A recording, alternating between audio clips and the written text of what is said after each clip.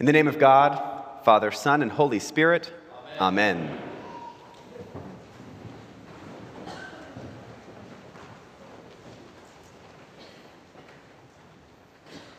This Sunday is the first Sunday of the calendar year.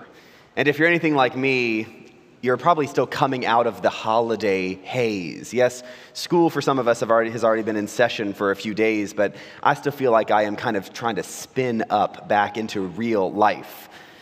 Yesterday was January 6th, the Feast of the Epiphany, and today is the Feast of the Baptism of our Lord. Yesterday, we recognized and remembered the story of the wise men bringing gifts to the baby Jesus. And today, we mark the beginning of Jesus' public ministry with his baptism. Now, although oftentimes those days are separated, and certainly when it comes to the chronology, they're very separate, I think they go hand in hand, and it's important for us to kind of see how they meld together in order to inspire us this new calendar year to begin again the journey with Christ that we began so long ago with our baptism. Now, we didn't hear the story today of the three kings, the wise men who showed up to Mary and Joseph and Jesus, but we know that story pretty well. In fact, we know that story so well that we can miss what is perhaps so amazing, extraordinary about that story. You see, much of our Christian history, our Christmas history, is based on the Epiphany story. Remember, a few weeks ago, we all exchanged gifts, right? Gifts being that mark of Christmas. And we do so because the wise men brought gifts to Jesus. And the wise men didn't just bring regular gifts to Jesus. That was what was so remarkable.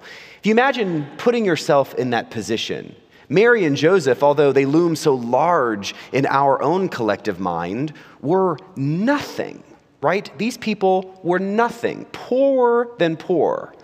And yet these wise men, these kings, showed up to present gifts that were so lavish and so expensive, they could never be repaid. And that might make sense to us because, we like Jesus. But at that point in time in history, gifts were given in order to get something, right? People presented gifts to those who could do something good for them, right? People presented gifts to kings and other rulers in order to curry favor with them or to perhaps prevent bad things from happening. And yet here we have these wise men who traveled who knows how far to present gifts that could never be repaid to a baby. That recognition, that epiphany that these wise men had is what has inspired people for thousands of years.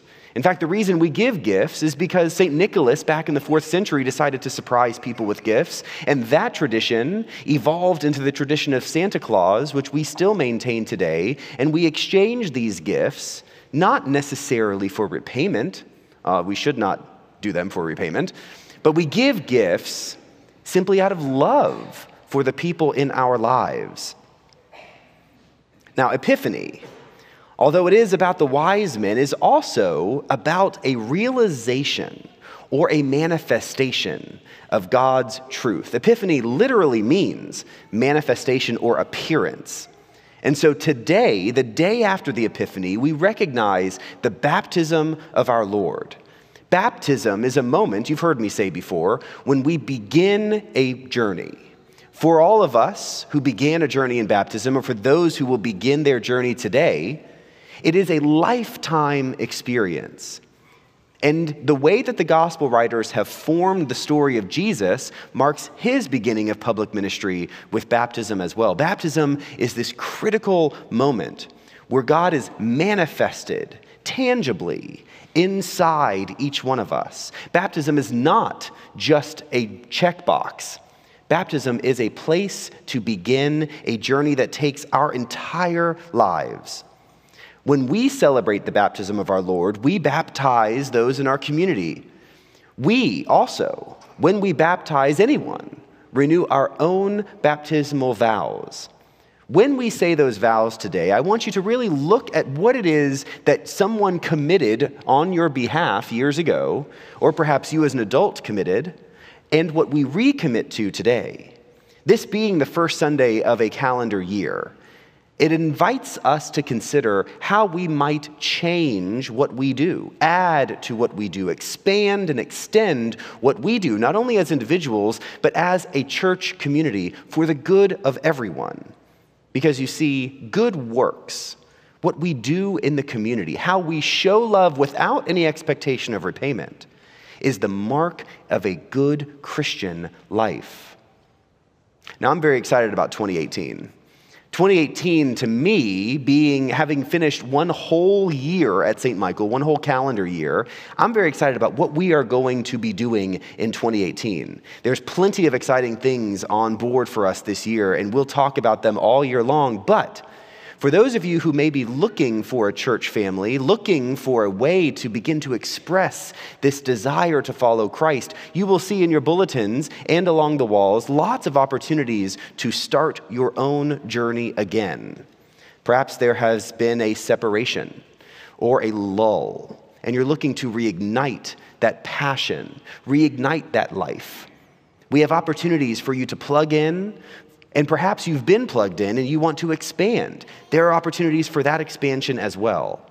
Because you see, the good works that we do together here is what really defines the lifetime journey that we begin at baptism.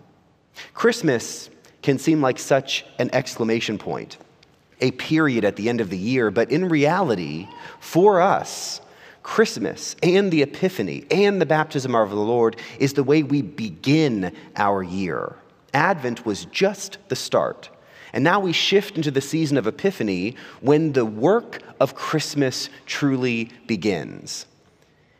And that got me thinking about a poem that I had not heard for a long time. I was reminded of this past year. And, I rarely do something like this, but I'm going to leave you with a poem. This poem comes from Howard Thurman, one of our great theologians, and it is called The Work of Christmas. When the song of the angels is stilled, when the star in the sky is gone, when the kings and the princes are home, when the shepherds are back with their flock, the work of Christmas begins. To find the lost, to heal the broken, to feed the hungry, to release the prisoner, to rebuild the nations, to bring peace among brothers, to make music in the heart. Christmas is not an end. Baptism is not an end, but it is only the beginning. And for each one of us, we are invited to begin again today, to look forward in 2018 to what we can do together. When we give our gifts and give of ourselves to this community, how we can change the world for the good. Today, we begin our work again, and thanks be to God for that. Amen.